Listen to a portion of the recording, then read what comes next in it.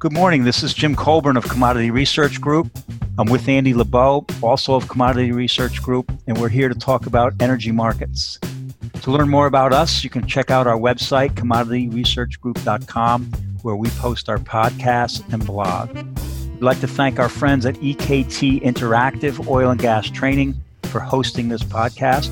Check out their newsletters, podcasts, and learning modules at ektinteractive.com. This podcast should be construed as market commentary, merely observing economic, political, and market conditions, and is not intended to refer to or endorse any particular trading system, strategy, or recommendation. We are not responsible for trading decisions taken by anyone. Information is not guaranteed to be accurate. This is not an offer to buy or sell any derivative. Today is April 16th. Good morning, Andy. Good morning, Jim. How's it going today? It's going well today. Yes. Well, we had I want to say eventful month, but let's just focus on this just past week. We had an OPEC Plus agreement. We came into Monday. Why don't we start off by talking about the agreement itself and what you think is going to happen? Okay, the agreement was only over the weekend. It seems like a month ago. But yeah, OPEC Plus came to an agreement with some prodding from the U.S. And you know what, Jim? I thought overall it was as good an agreement as they could have come up with, given what the fundamentals of the market is and how they can balance the market or fail to balance the market. The IEA pretty much pointed that out today in its in release of its report. I guess that was yesterday. Yesterday, yep. Yeah.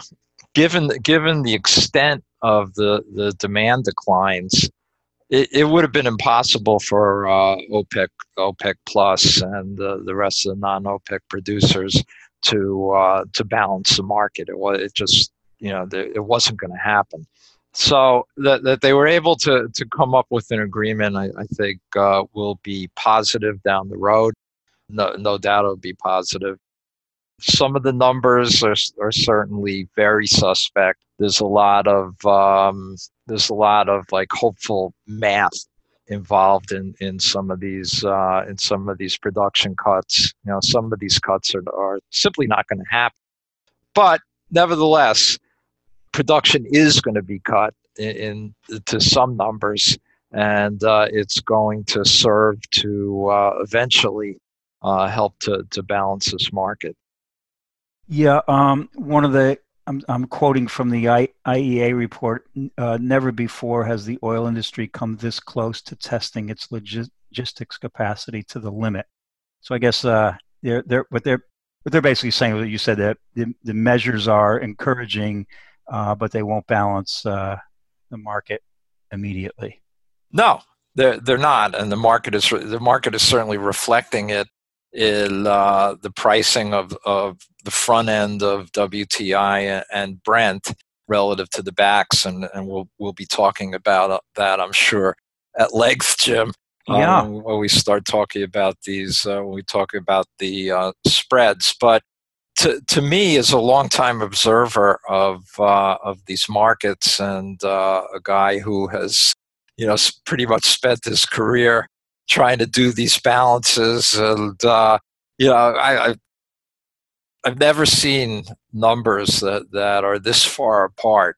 Not only in terms of where the demand expectations are, but also where the supply expectations are. I used to be upset if I was off by 500,000 or 1 million barrels a day. Now we're looking at deltas of 10 to 20 million barrels a day on both the supply and the demand side, and that certainly makes it very difficult to do any type of price forecasting. But nevertheless, we keep trying. Yes, we do. Yeah, we keep trying. Yeah. So the initial reaction on I guess we'll talk about WTI. The May contract was down but the rest of the curve was up. Particularly, you go out a few months, it was up over $1. So, Right.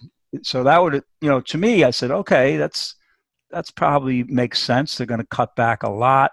Maybe we get some demand coming back third quarter of the year, and supply does meet demand, but it's probably too late for the May contract. I mean, what was your take on that? Yeah, I agree with you. I mean, the May, we've got all these barrels coming in both in April and then again in May. So calendar April, and then again in May. So as a result, and crude runs are being cut.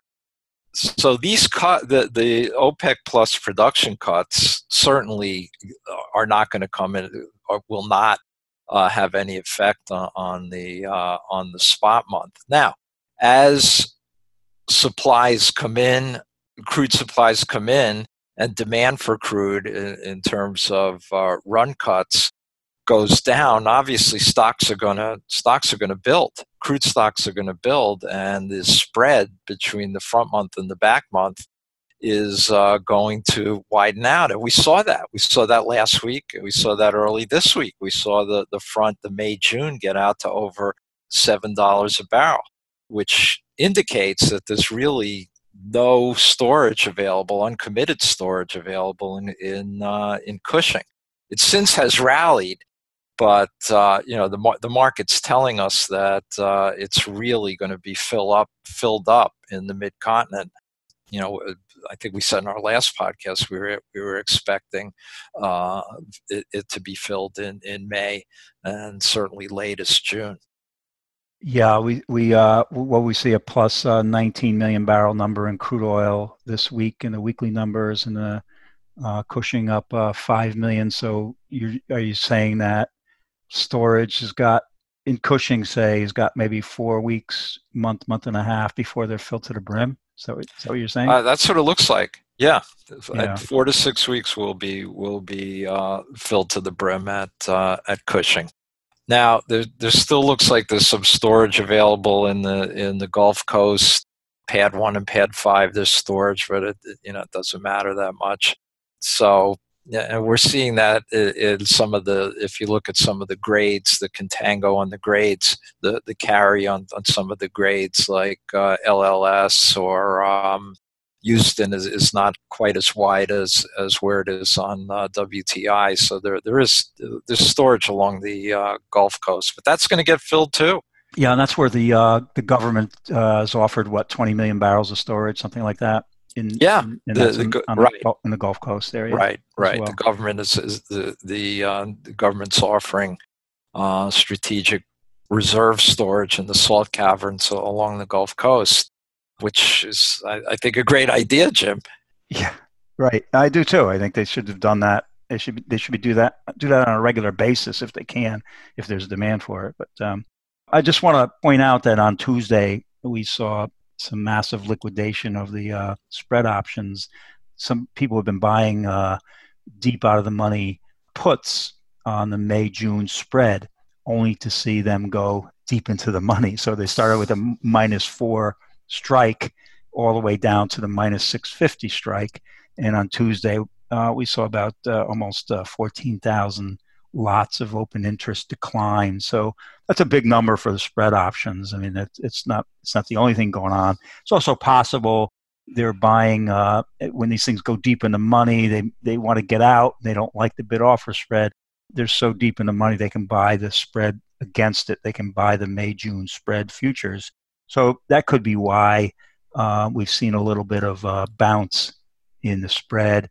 And then the last piece of that is today is the WTI, the May option expiration, and those puts have gone in the money. The absolute prices, flat prices, gone down sharply.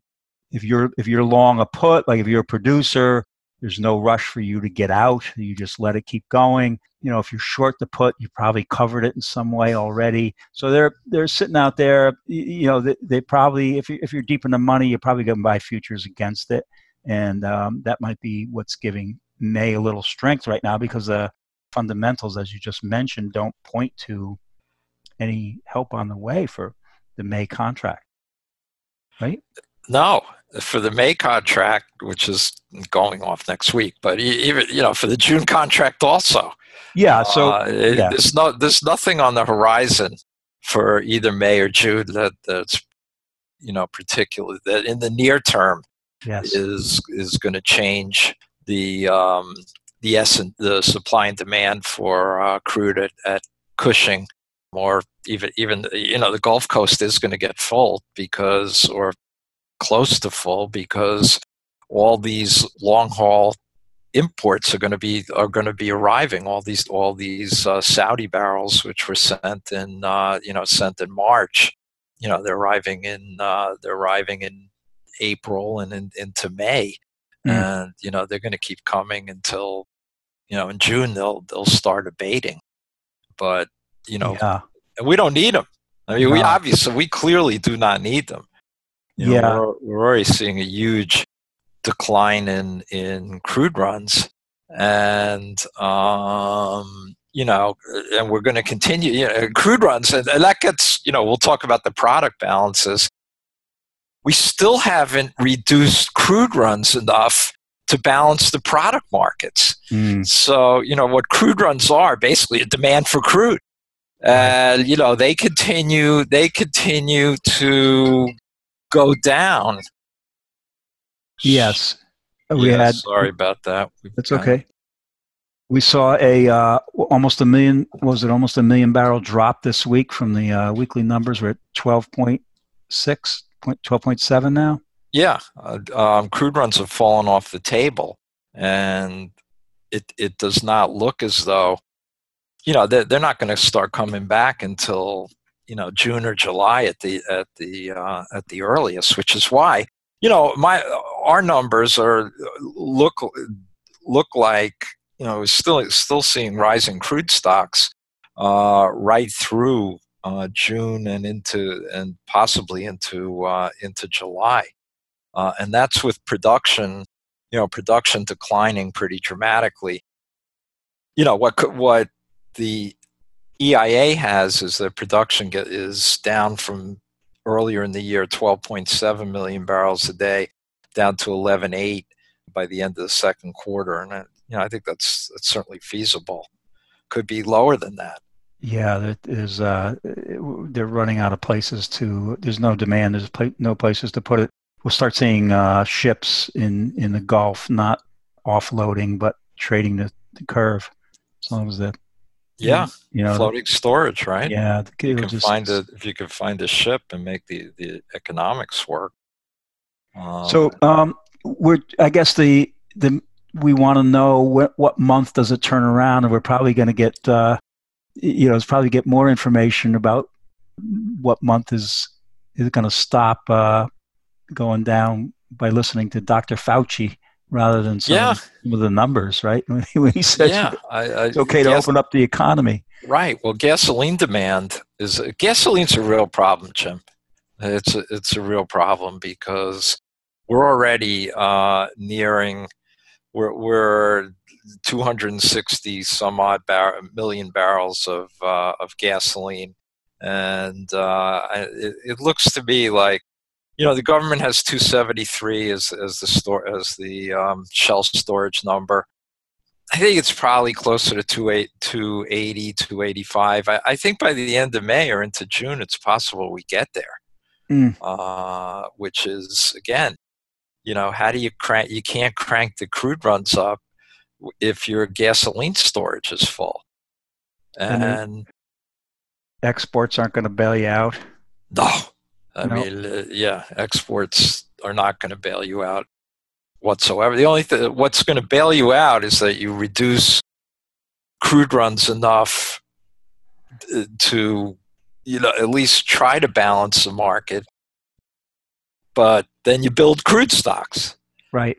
So it's really a dilemma. It's a really tough dilemma for the refiners who are facing horrendous margins as it is. I remember we were trying. Everybody was trying to get Exxon's futures business, and they'd said they never hedged because they were internally hedged. They had all this refining, they had petrochemicals, they had oil production and natural gas production all around the world, and so if oil prices were going down, their margins were going up.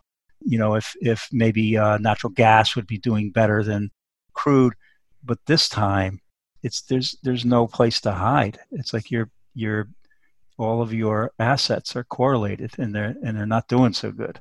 No, Right. there's no way. There's no way out, at least in the near term. As we Right. move forward, Right. those long haul barrels won't be coming here.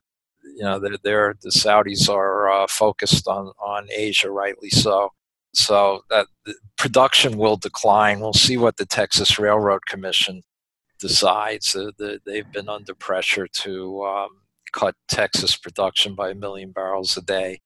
We'll see if that happens. But the market itself, I think, is gonna take care of a lot of this excess U.S. production, given where the demand is.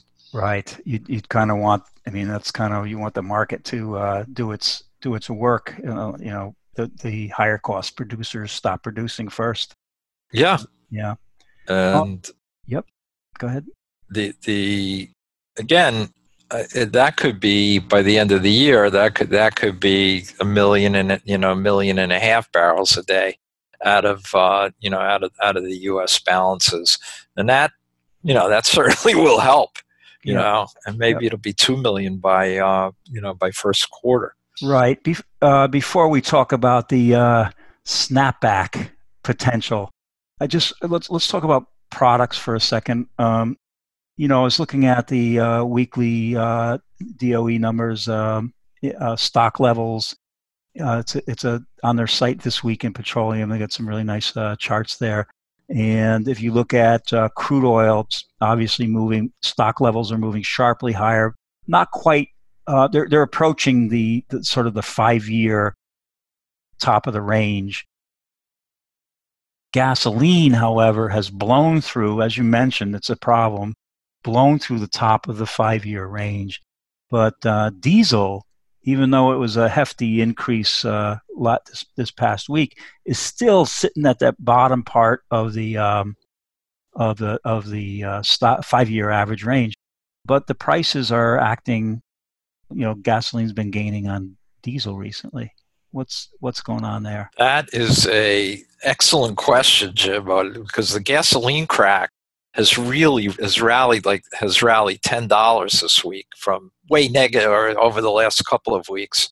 Of course, it was negative, right? And now it's moved into positive territory, and it's really unclear why, unless the market's telling us that refiners have cut back enough on gasoline, or demand is not as bad as we think, although I can't imagine that the demand is any better than what the EIA is reporting. And again, we're looking for gasoline stocks to continue to build. Now, diesel was a bright light because trucking demand, at least during March and into early April, was pretty good. Diesel demand was hanging in there. And as a result, the diesel crack really was strong. But now, every refiner that possibly could is going to try to run for diesel, and maybe the gasoline cracks reflecting that also. We're seeing diesel production was up this last week to a pretty high number. And it's unclear, given how all these supply chains are completely broken, how diesel demand is going to continue to stay as strong as it was in March until the economy opens up again.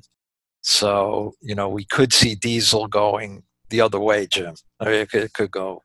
We could start seeing diesel going south here as refiners run for diesel. Right. Very good. So why don't we move through the year and let's talk about, at some point we do open up the economy gradually. When do you have this coming into balance? The big Or problem yeah, is the imbalance in the second quarter. And this is, the IEA had us building stocks, I think something like 15 million barrels a day in the second quarter. OPEC was less. And the IEA, OPEC, I think, was only like 10 million barrels a day build, which is outrageous. I mean, that's an outrageous number.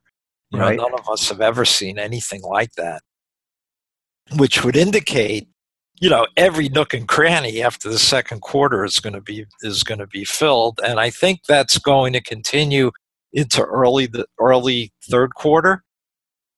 And then it looks as though, if non-OPEC production continues to be cut, and we're talking about reductions in Canada, in Norway, U.S. of course, Brazil. By the second half, we'll see non-OPEC production really coming off, and I don't OPEC production. They're not going to make 9.7 out of OPEC. I mean, some of those production cuts. Nigeria, if they can sell, they'll sell. Saudi, I think, will cut back, but UAE, Kuwait also will cut back. Iraq, they're not going to make their number either unless demand for their crude is less liftings are off because the demand is so soft. But it looks to us as though in the third quarter, later in the third quarter, things get a little bit more into balance.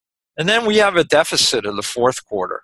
Ours is like 2 to 3 million barrels a day. The IEA is looking at 5 million barrels a day. And again, it's all predicated on how the economy bounces back and how demand bounces back. I have it not bouncing back that strong by fourth quarter. I think the IEA and OPEC definitely is much more optimistic for fourth quarter demand. Yeah, and then you have all this stock overhang that you have to start liquidating. So that let's talk about that. So here we are. Our stocks globally will be full, and this deficit, it's 2 million, 3 million barrels a day. Well, we just built by 10 to 15 million barrels a day. So it's going to take a long time to work off this surplus. So it's going to be, might be into next year, or second half of next year before we get inventories back anywhere near normal. Mm. Yeah, I was talking to you about this. It's different when you're looking at the stock market where you're buying a financial, like let's say you're buying some stock, and you're kind of discounting future earnings. And in futures, it's different because you have they're contracts. You're trading contracts, and they go off the board. So you buy May, and all this good stuff from OPEC cutting back can't help May because it's not going to kick in till second half of the year where we get more balance, right? And so you have to be careful, what actually you buy. And you think about all that money that went into the U.S. oil stock, that's basically futures rolling. So they're not only did the market, the flat price come down, but now you have these steeply market in contango. So every time you roll, you're losing money. So it's just have to be careful on where, if you're bullish, how do you play this thing? Right. How do you describe your bullishness? The market will recover. It's just, when and how. I think it's a long, it's a long slog till we get out of this. The good news, the longer term, it's good. It's good and bad news. Obviously, is we're seeing capex just being crushed. Right. Tens of billions of dollars. I think it's 65 billion. Maybe it's more than that. capital expenditures that won't be made, which is going to lead ultimately to a longer term bullish market. It's just when that cycle begins. Yeah, that's what we're all trying to figure out here. I looked quickly through some of the options that traded yesterday. I did see a December $70 call. I didn't check it too closely, but I was just looking for kind of oddball things that were trading. So there's I don't know if you call him an optimist or a pessimist, but somebody who thinks that we're going to see a big turnaround by the end of the year, and that would be November. Those things go off in November. I saw some June 2023 $41 calls and DEES 2021 $39.50 calls. So some people are looking, trying to take advantage and doing exactly what you're saying. There's a recovery coming. When, and I don't know, it looks like they're trying to take advantage of that idea. And what else? We saw had some puts that traded that were kind of oddball, not oddball, but the June 2021 $30, $45, and $50 puts. So that might be somebody taking, a producer looking at the curve, better prices in the years out, and just putting something on. But other than that, the big open interest numbers and options are still the June and DEES 40, 45, 50, 55 puts, and the June and DEES 50, 55, 60, 65 calls. The June 10, 15, and 20s are on the rise. You just haven't been down here long enough for those to pick up an open interest. So you will see. It's so odd. The volumes aren't crazy.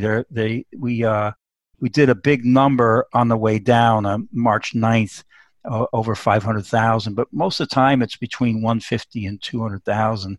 And, those are good numbers, but not out, crazy numbers. We had a new vol record set on March 20th. The front month was up to 188. Oh. The second month, what I tracked was 153. And yesterday, June settled at 112. So, we're way off the highs, but it's still over 100%. So everywhere you look in this market, the numbers are just crazy. I mean, it's truly is an oh my God market, which I have made fun of for a lot of years. That people are going, oh my God, when the market moves, they said, this is nothing. This is something. This is something.